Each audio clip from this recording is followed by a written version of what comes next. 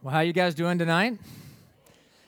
I'm glad to be back. It's good to see you all again, and just excited about another opportunity to be together, to open God's Word together, to hear what God would say to us. For those of you who were not here last night, my name is Erik. I am the pastor of the Journey Church in Lebanon, and by God's grace, we've been around about 10 years, and as Tom had said, about 6 years ago, we planted this church here in this community. And I just noticed just a moment ago that Brother Darrell, Pastor Darrell from First Baptist here in Hartsville is here. And let me just say, before you applaud, because a man like him deserves to be honored and applauded, he was 100% supportive from the very mention of the idea of us planting a church here. He was behind us, and it gave such young men, I don't feel as young as I was then, but such young men encouragement. So, Brother Darrell, thank you so much for that. Thank you. I want to be half as faithful as that man has been in his ministry, and so I'm thankful for you, brother. Last night, we began with a message that I want to reestablish and then build on top of tonight. Last night, really, we talked about the mission. If you want to think about what the message was about last night, it was about the mission, right? And I established and I said the local church is the hope of the world. The local church is the hope of the world, and the reason for that is because there's not a company, a business, an industry that is rising up and making gadgets and widgets and offering services that can change a human life and change a human eternity. There are many companies that their profits rise and fall based on their success. There may be more people employed or less employed or bigger 401ks if they succeed. But if they fail, there's not much fallout other than economic. But if the local church does not live out her mission, if the local church fails in our mission, it's human lives, it's eternities on the line.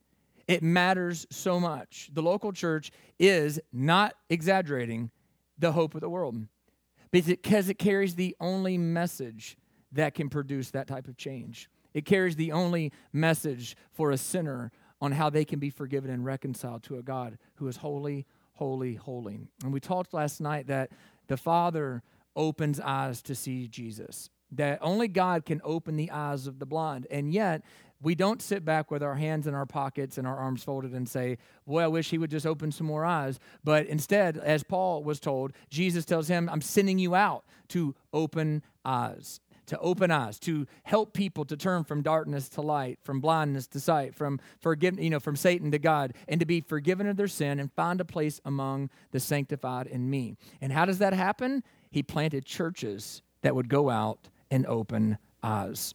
And so last night we talked about our mission is to join God in the business of open people's eyes to see the gospel. So tonight what I want to do is, last night was the mission, tonight is the message. What is this message that we go out on mission to proclaim? If you're anything like me, here's what I can often struggle with. I can struggle with essentially putting my perspective into other people's lives. In other words, instead of looking at your life for what it is, I'll often impose and superimpose my life and my circumstances onto your life. And let me see if I can explain this better than what I just worded it, because that was poorly worded.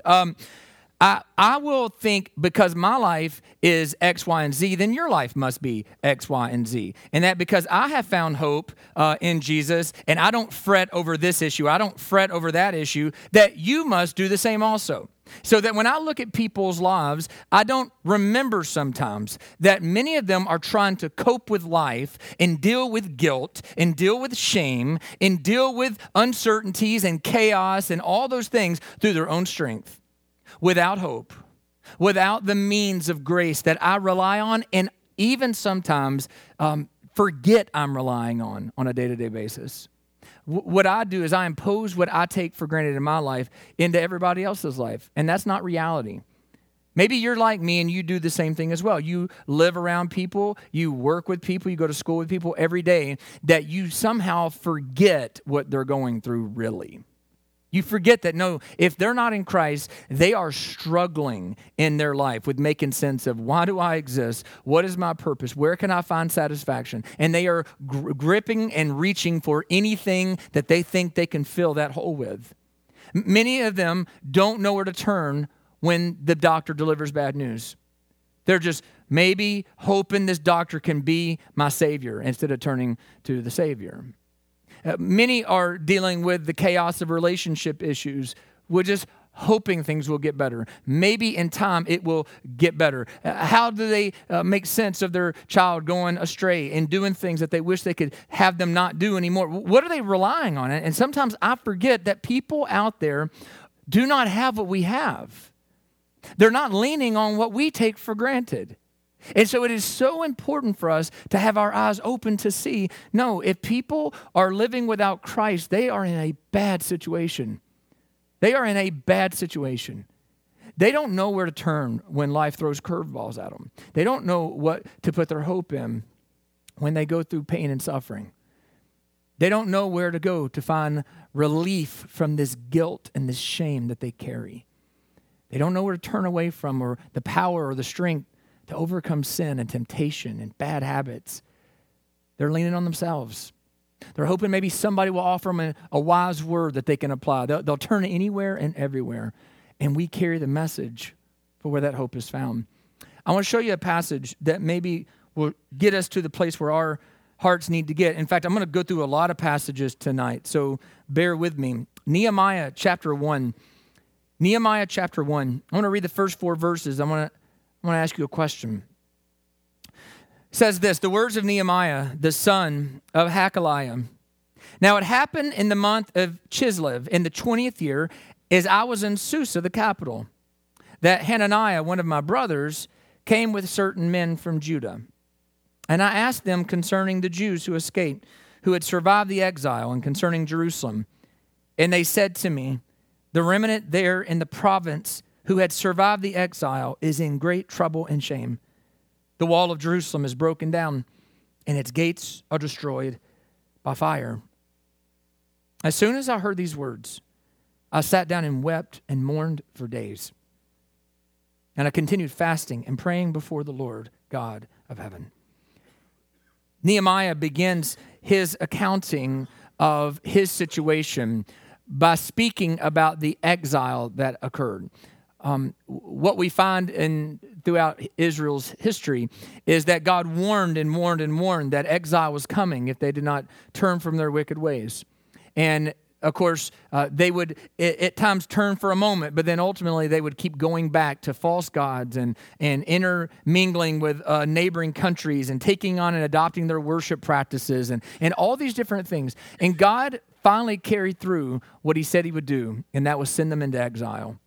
And he gave the Assyrians victory over them. And Nehemiah is in Susa, the capital of where the Assyrians reigned. And all of a sudden, a party, right, a group from his homeland, from Israel, and more particular from Judah, the capital, right, where Jerusalem dwelled, where the temple was. And they came and they told him, the city's destroyed. The walls are torn down. Our people are shamed. We have no protection. And it appears as if God has lifted his hands from us. And when Nehemiah hears about the condition of the city, it says, I sat down and wept and I mourned for days. He didn't just go, man, that's terrible, and then move on with his life. He was so distraught, he was so bothered by the condition of the city that he mourned and he wept and he fasted for days, praying before the God of heaven. Here's the question I want to ask you tonight. Are you grieved over the condition of the city? Are you grieved over the condition of the city? Are you grieved by the reality that there are countless thousands all around you who are facing a miserable, Christless eternity? If something doesn't change, if something doesn't happen, they're going to face the wrath of God for all of eternity. Does it bother us? Does it grieve us? Does it cause us to mourn and to pray? In fact, watch what he begins to pray. He said, O Lord God of heaven, the great and awesome God who keeps covenant and steadfast love with those who love him and keep his commandments. Let your ear be attentive and your eyes open to hear the prayer of your servant that I now pray before you day and night for the people Israel, your servants, confessing the sins of the people of Israel. He is seeking to intercede on their behalf, praying for them, praying for the forgiveness of their sins.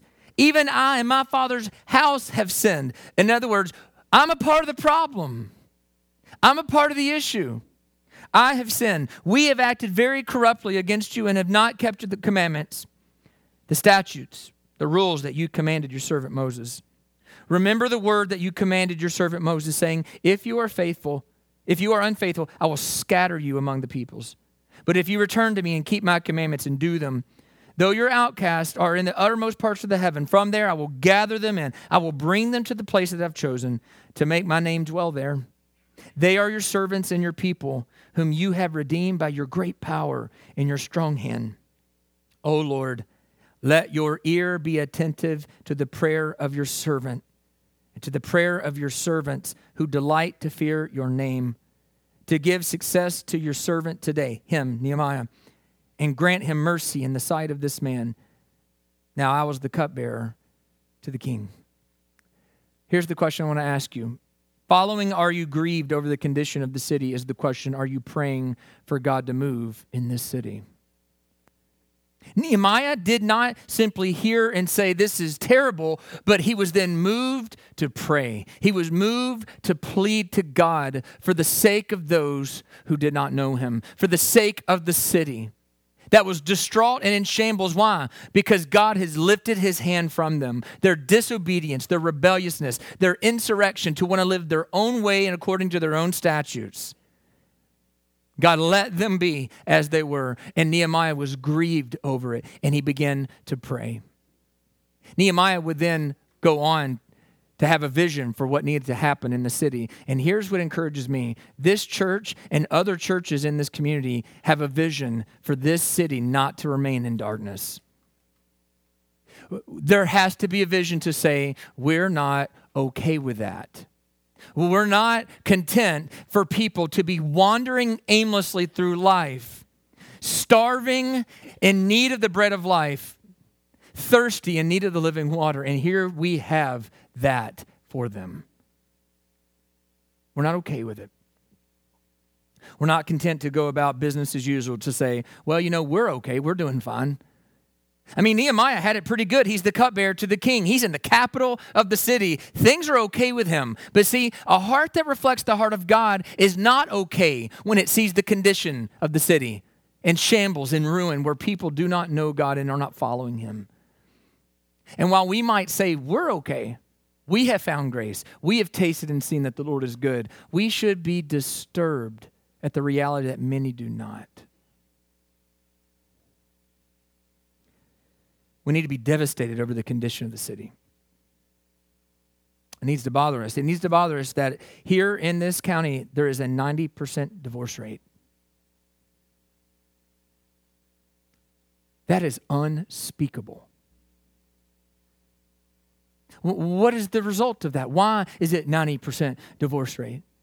Because people don't understand how to put God at the center of their marriage and walk with him through troubles and trials and hurts and pains. They're just trying to get by. They're just trying to do life best they know how. When it hurts, they move on. When it's too hard to forgive, they move on. How in the world do people learn to forgive? Because they've been forgiven. How in the world do people know how to love when it's not easy to love? Because they've been loved unconditionally. How in the world do people know how to put up with the hard people? Because we've been put up with. It's only when we have this relationship vertically with God that we even have a clue how to live horizontally with others. Why is there a 90% divorce rate in this area?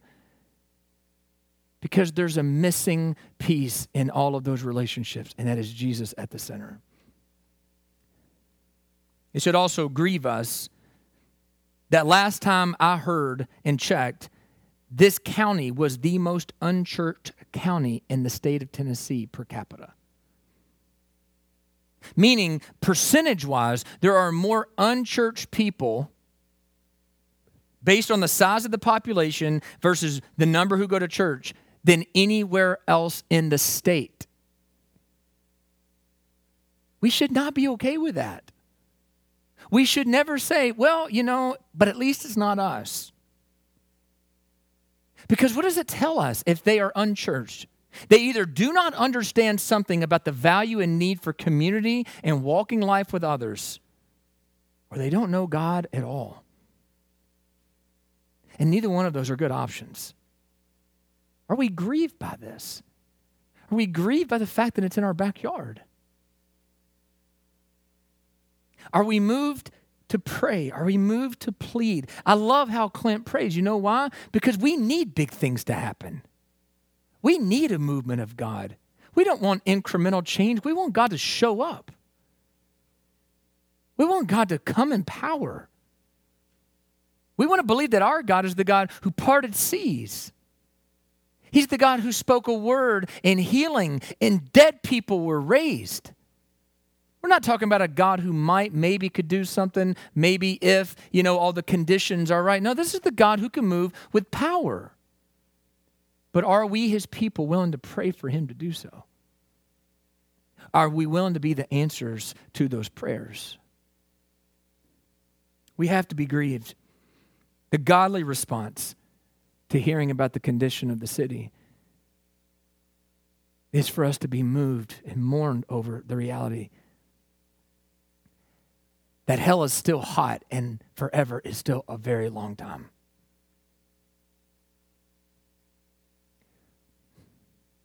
And we have the only message that can change that destiny. So what's the solution? What's the solution? What do we do? I want to hit a few passages and begin to paint a picture of where these people turn to and why we have to show them that there is another solution. Genesis chapter 3 is interesting because it not only tells us where this sin condition originates from, but even in Genesis 3, we begin to see glimpses of the gospel. Genesis chapter 3, most of you may be familiar with the text. I'll read the first 7 verses because we see the problem, and then we're going to find what man's solution often is to the problem. It says, "Now the serpent was more crafty than any other beast of the field the Lord God had made.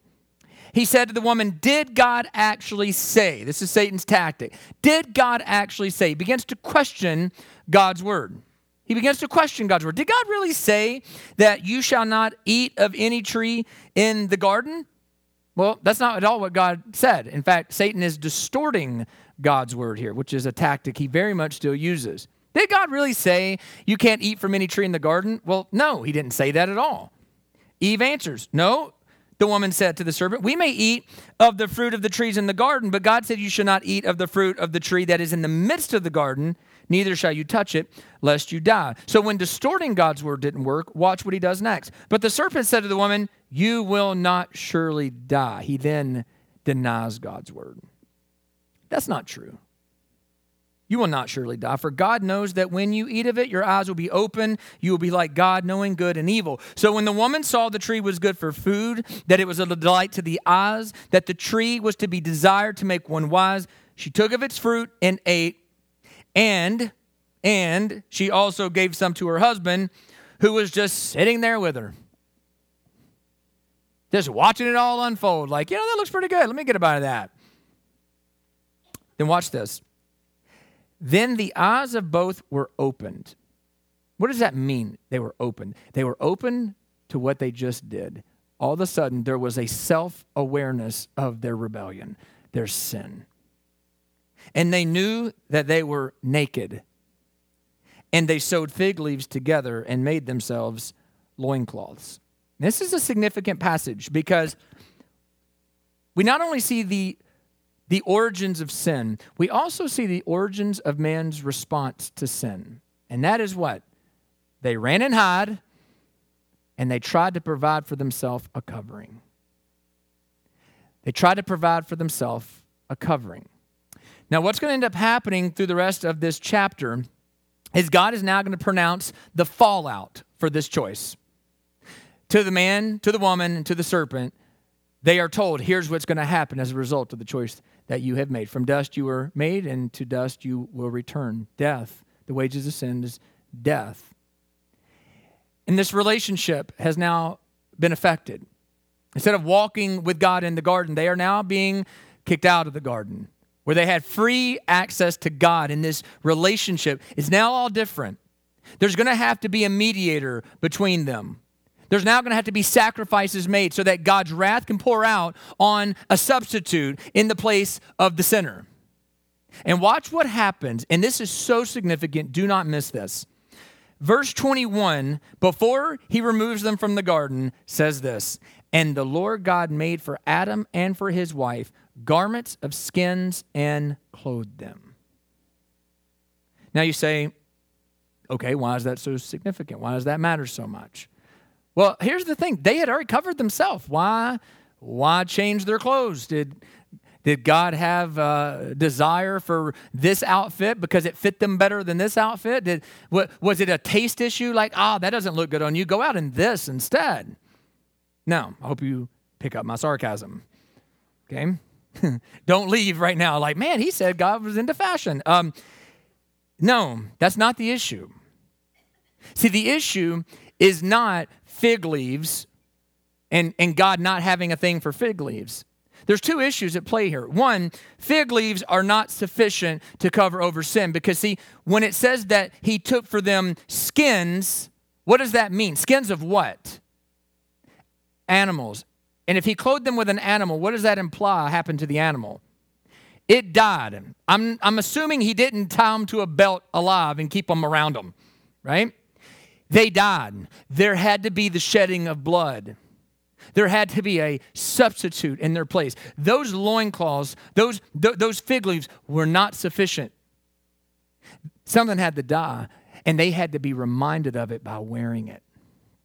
But let me tell you something else that this points to. The reason it was insufficient is because man cannot provide his own covering. He must have a covering from God.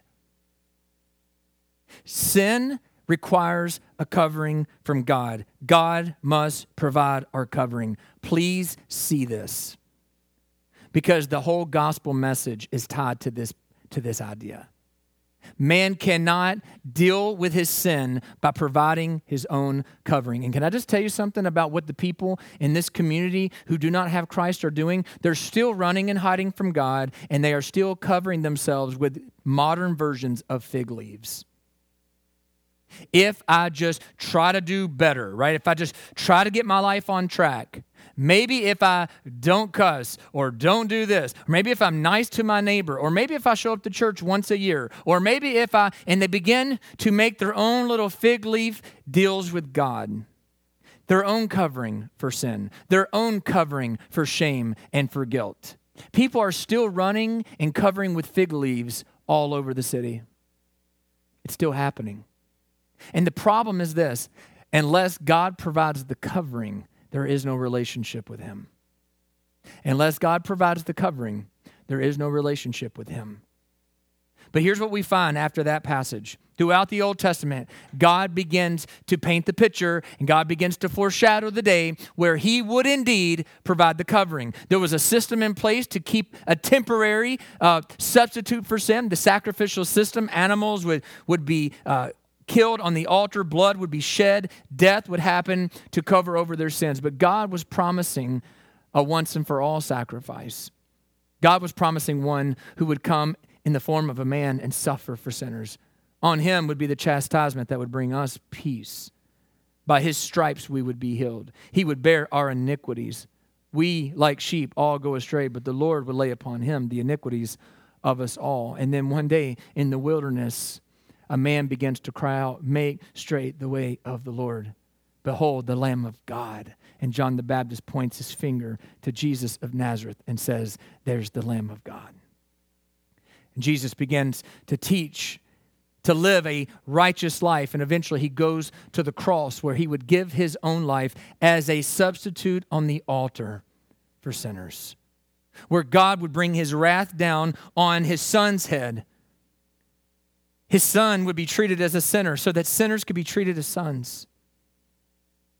The one who knew no sin would become sin so that those who knew nothing but sin could be declared righteous. In fact, Romans chapter 3 perhaps gives the absolute best description of this transaction and what has happened. Romans chapter 3, verse 21 through 26 says this. The verse before this, the passages right before we get to this makes this statement, right? That none are righteous, no, not one. No one understands God, no one seeks God, right? Nobody is right with God. Sin separates us. Nobody from works of the law can be justified with God. Paul writes these really, really discouraging words. Bad news, you might say. You can't get yourself right with God. You can't cover with enough fig leaves to suffice. And then watch what he says. But now. Look at your neighbor and say, but now. Listen, anytime God lays out the bad deal and then turns around and says, but now, that's so good. You need some but nows in your life, right? Ephesians chapter 2 does the same thing. After 3 verses of telling us how bad off we are, children of wrath by nature, we ran after our flesh, we ran after the prince of the power of the air. He then says the beautiful words, but God. Some intervention by the grace of God. Watch what he says. But now, the righteousness of God, a right standing with God, has been manifested, has been made clear, has been seen for us, has been manifested, has come about apart from the law. Apart from the law. Although the law and the prophets bear witness to it, the law and the prophets were pointing to this, there is now a righteousness that has come apart from the law. So you can't obey enough to make yourself right with God. There's a righteousness now apart from the law, even though the law was always pointing to it. The righteousness of God through faith in Jesus Christ for all who believe.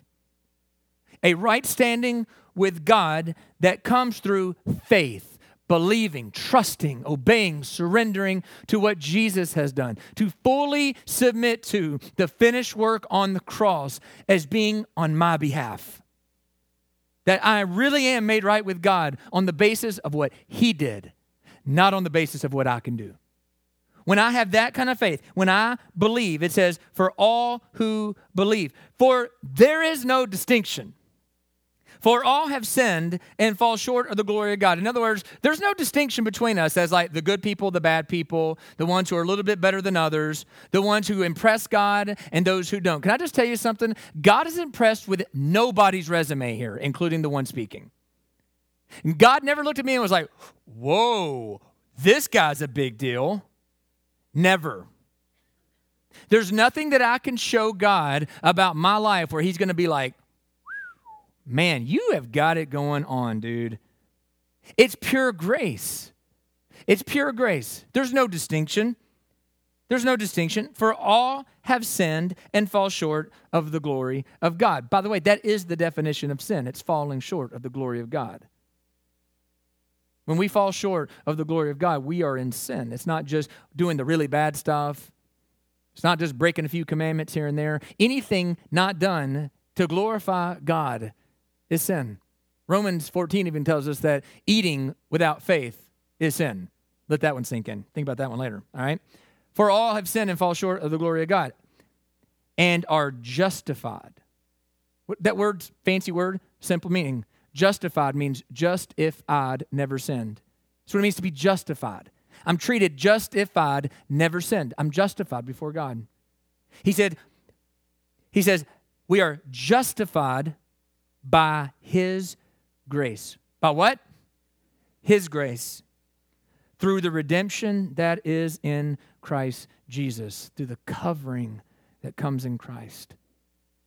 Through that covering, who God put forward as a propitiation by His blood. Fancy word, propitiation just means a wrath-bearing sacrifice that diverts the wrath off of one onto Himself.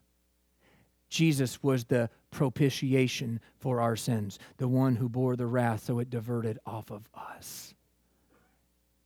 We are justified by his grace as a gift through the redemption that's in Christ Jesus, whom God the Father put forward as a propitiation by his blood to be received by faith. We receive this gift by faith. You don't start doing a lot of stuff. You don't go, okay, here's my promise. I'm going to get this area right. I'm going to get this area right. No. We enter just as we are in all of our brokenness and all of our sin and all of our shame with our fig leaves attached to us, realizing they don't do anything for us. And we come and we say, I need the covering that you alone provide. Only God can provide the covering. And listen, friends, he has provided it through Jesus Christ. There's no reason for anybody here to leave with fig leaves on tonight. You don't have to. You don't have to try hard, work harder, try harder, do better to please God. Only through Christ can you please God.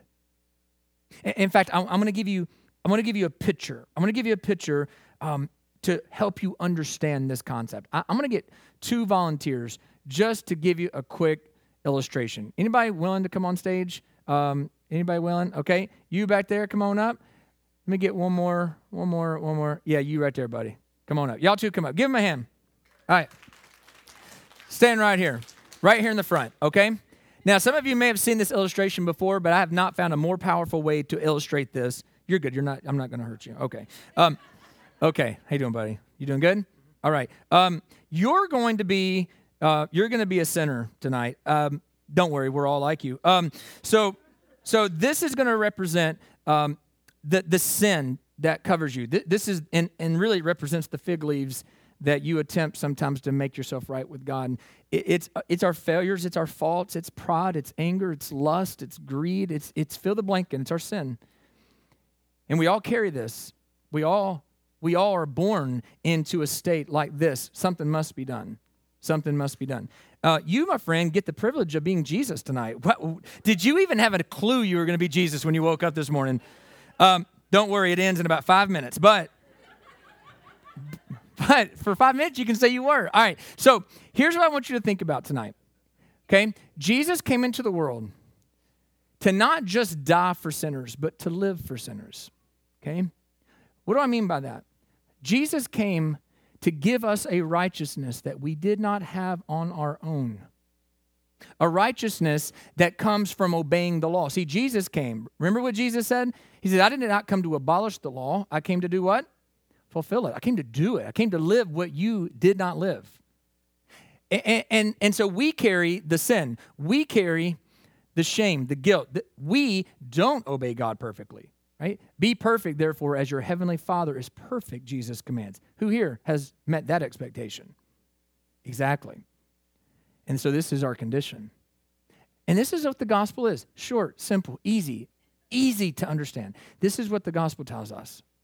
That when we hear about this news, that God sent his Son into the world to not just die for us, but to live for us, to fulfill the law on our behalf. When we come, and like it says, by faith, believe. Receive by faith and believe. This is what the Bible says happens. It's a great exchange that takes place. Because at the cross, what happened is that the wrath of God was poured out on his Son's head for my sins. Not sin in general, not vague concepts of sin, but the real life stuff. The real life junk in my life. The Son was treated as if he had done it.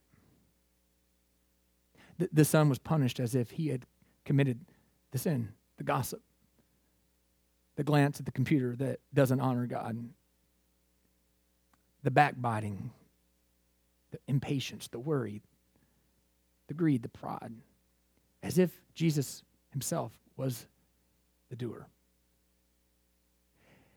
And yet we sometimes forget, though, that not only are we left kind of now without the bad stuff, right? We're justified, just as I've never sinned. It's gone. It's not on me. And guess what? It's not going to come back to me. This is all the sin I have ever committed, will commit, or could commit in my future. It's all been nailed to him. But that's not the only thing that happens. See, the exchange is I'm now robed with the righteousness of Christ. Meaning that when God looks at me, he sees me through perfect obedience because his son's obedience is now transferred into my account. As if I had really lived it. He was treated as if he had really sinned, and I'm treated as if I really did obey. Can anybody here think of a better reason why it's called good news? That's the good news of the gospel. This is the picture. Stay right there, gentlemen, for one more second. You're being great sinners. And Jesus. This is what I want you to understand when it says, but now a righteousness of God has been manifested apart from the law. Although the law and the prophets bore witness to it, it bore witness about the day the Savior would take sins from sinners. This is a righteousness of God through faith in Jesus for all who believe, for all who come to him. For there is no distinction. It's not the good people who get to come and experience this. There is no distinction. For all have sinned and fall short of the glory of God, but are justified by his grace as a gift through redemption that is in Jesus Christ, whom God put forward as a propitiation by his blood to be received by faith. Can I hear a hearty amen? Amen. Thanks, guys. Give these guys a hand. This is what is meant. This is what is meant by passages like this.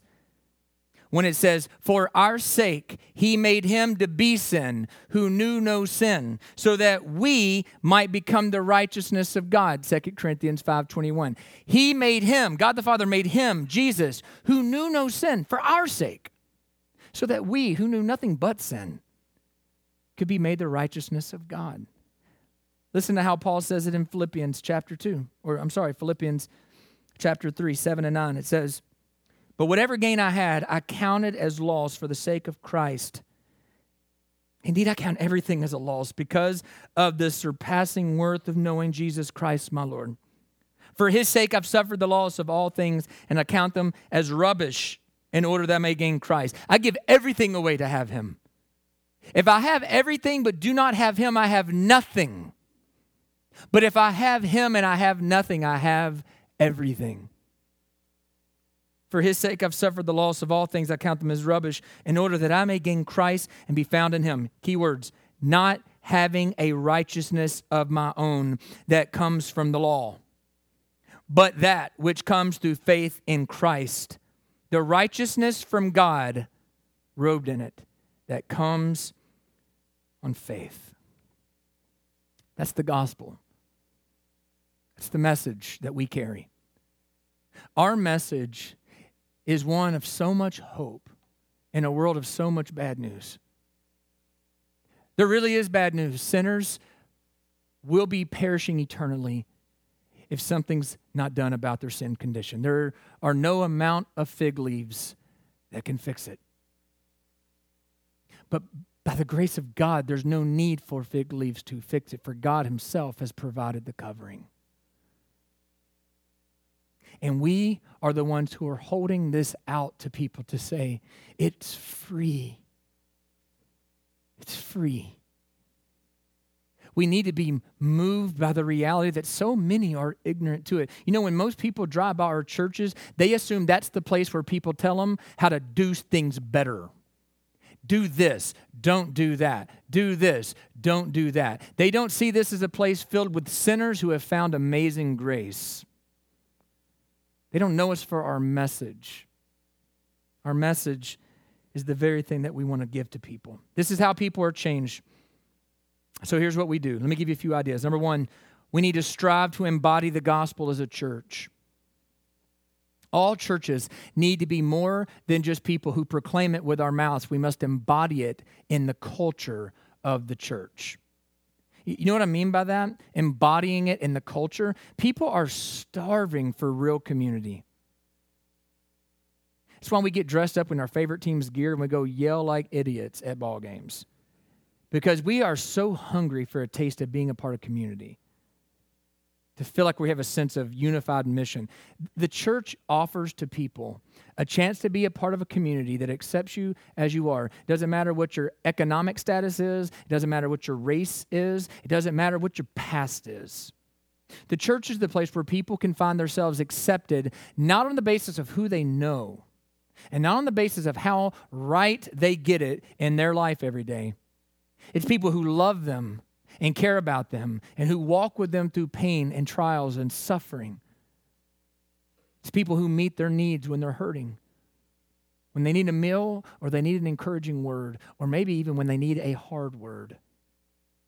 People are dying for that kind of community, and we must embody the gospel by embodying those kinds of traits. Second, we must spread the fragrance of Christ in the city. We must spread the fragrance of Christ in the city. Tim Keller talks about 4 types of churches. Churches that are in the city, meaning geographically we're located here, but that's about as far as it goes. Churches that are against the city, meaning we just hold ourselves up and it's that big bad city out there and all those lost people, but we got it right in here. We can be a church against the city. We can be a church of the city, meaning we begin to reflect the values of the culture instead of being distinct from it. We don't want to be a church of the city. He says the 4th type of church you can be, and it's the one we want to be, it's a church for the city. We are for the city. We want to serve the city, be the fragrance of Christ in the city. We want to point them to hope. We want to embody this message of the cross by how we live and serve others. That's what it means to be for the city. We want to be the answer to the prayer, your kingdom come, your will be done on earth as it is in heaven. We want to show the reign of Christ coming to earth by how we live and serve the city. That they would see your good works in heaven and see your good works and glorify your Father in heaven. That's what it means to be a church for the city. Spreading the fragrance of Christ. And then third, inviting people to experience worship. Inviting people to your houses of worship. Whether you come here or somewhere else, here's the truth. Sometimes people have to see other people loving and serving the Lord and worshiping the Lord before their eyes are open to doing it themselves. Let me see if I can explain this. Donald Miller, in a book called Blue Like Jazz, made this observation, and I think it's very insightful. He said he had no love for jazz music before meeting a friend who loved jazz music. He said he didn't understand it, he didn't get it, didn't get the infatuation with it, didn't understand all the nuances, just not his taste.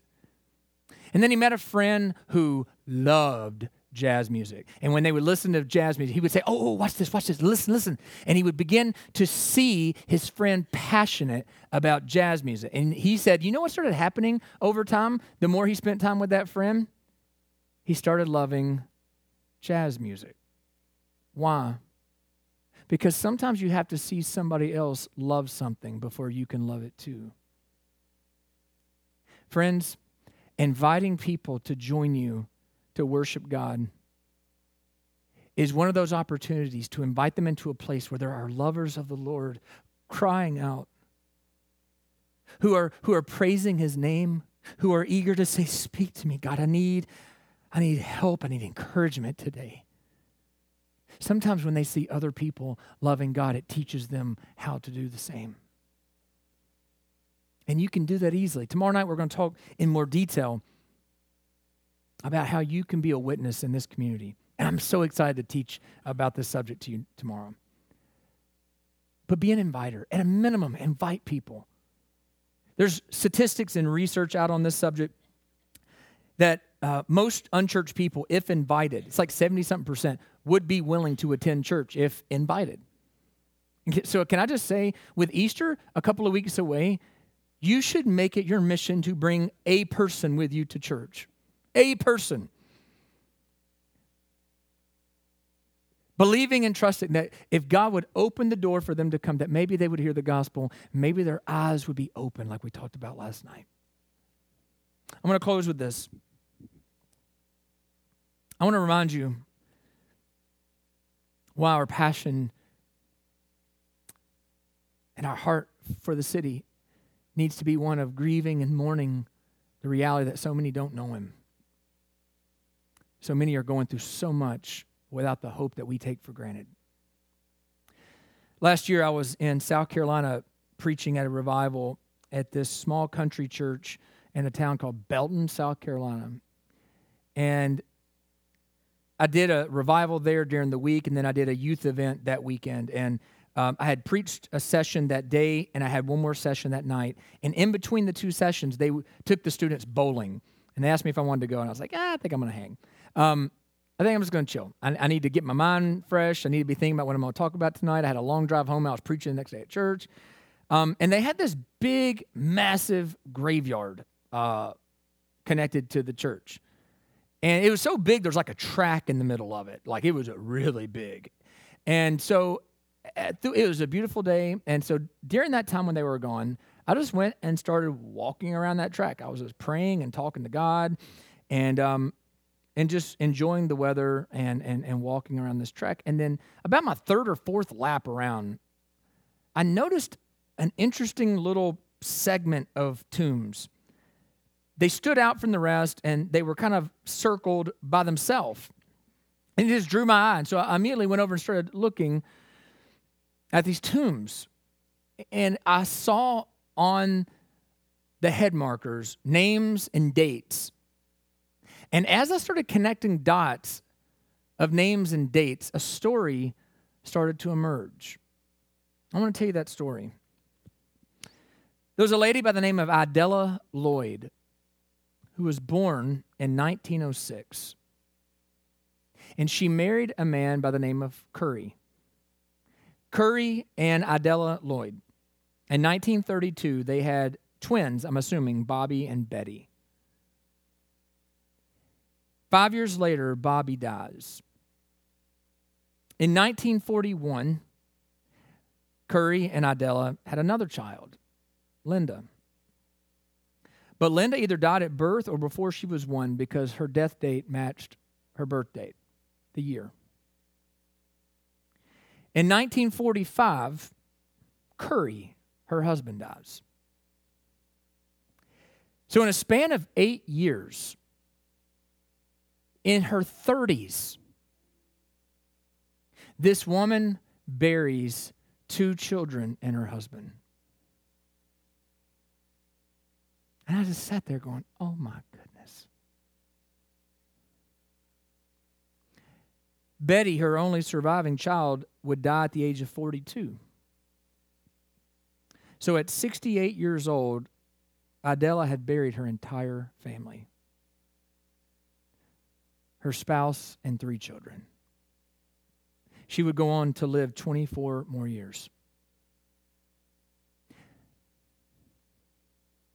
And as I started connecting these dates and these stories and seeing these little children headstones, I started thinking to myself, oh, Lord, if she didn't know you, how in the world does she make it through life?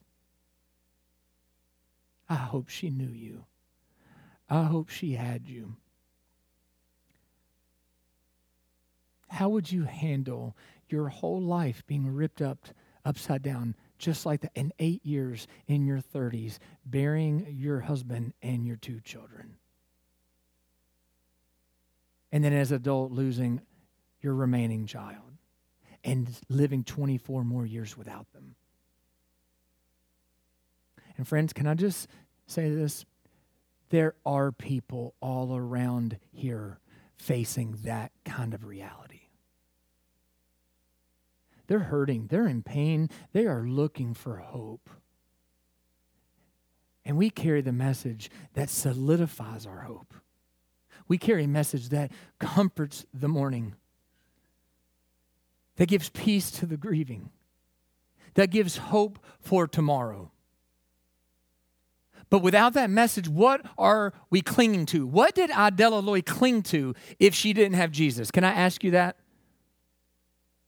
And here's the question. What is this city clinging to if it's not clinging to Jesus?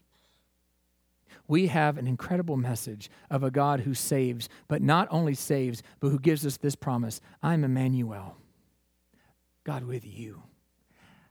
I will be with you always to the end of the age. We have people living their life needing that message. And the local church are the carriers of that message. Who are we waiting on to do this? If not us, who? And if not now, when? May God raise in us an urgency. May God break our hearts like Nehemiah's to mourn the condition of the city. May we snap out of just imposing our thoughts and way of life onto everybody else's life, and to remember there are really people living their lives not understanding the hope that we have in us. And let's be moved to pray, to plead, and to act on their behalf. Let's pray together.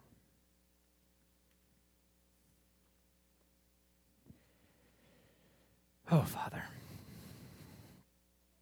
thank you for the good news of the gospel tonight. Thank you for the good news of a righteousness that is not of ourselves, but is from you. A righteousness that is apart from the law, that comes alone through faith in Jesus Christ. Oh, Lord, I pray for the person here tonight who's so tired and weary of covering with fig leaves, trying so hard to try to do better, realizing that it does not a thing to lift the shame and the guilt. Oh God, there are many in the city covering with fig leaves tonight. Many whom we know by name. We live beside them. We work with them. We go to school with them. They're on our ball teams. I ask, Lord, I pray that you would stir the heart of this church to reflect the heart of Nehemiah, that we would be grieved at the lostness of the city. But then our grieving would move us to praying, and our praying would move us to acting. What a message we have. Who would not want this message? A forgiveness of sin and a righteousness that covers us for all of eternity. God, if we have received that message, then we've received it this evening by grace. And we have every reason in this place to praise and honor your name, to give you our heartfelt devotion, to speak your praises and the glory of your name for the salvation that has come to us freely at your hand. And yet, as we rejoice with our own lips, we are reminded that so many others need what we have. So ignite us, God. Set a fire. Move our hearts. Make us uncomfortable. I thank you for leaders here who want this as well. I thank you for leaders here who desire for this church and for churches around this area to reach the lost, who care, who are not complacent and not settled, to go about business as usual. There's too much on the line. There's too much at stake. Continue to ignite that in our hearts. I ask for you to move in power, whatever it may be that we need to hear individually tonight. You would bring that to the surface, that we would not delay in obeying you. Whatever it is that you're calling us to do, whether it's a decision that we need to make, a sin we need to turn from, or whether it's a conversation that we need to have, or an invitation that we need to give, that we would obey you because of what you have done for us. In Jesus' name I pray. Amen. Amen.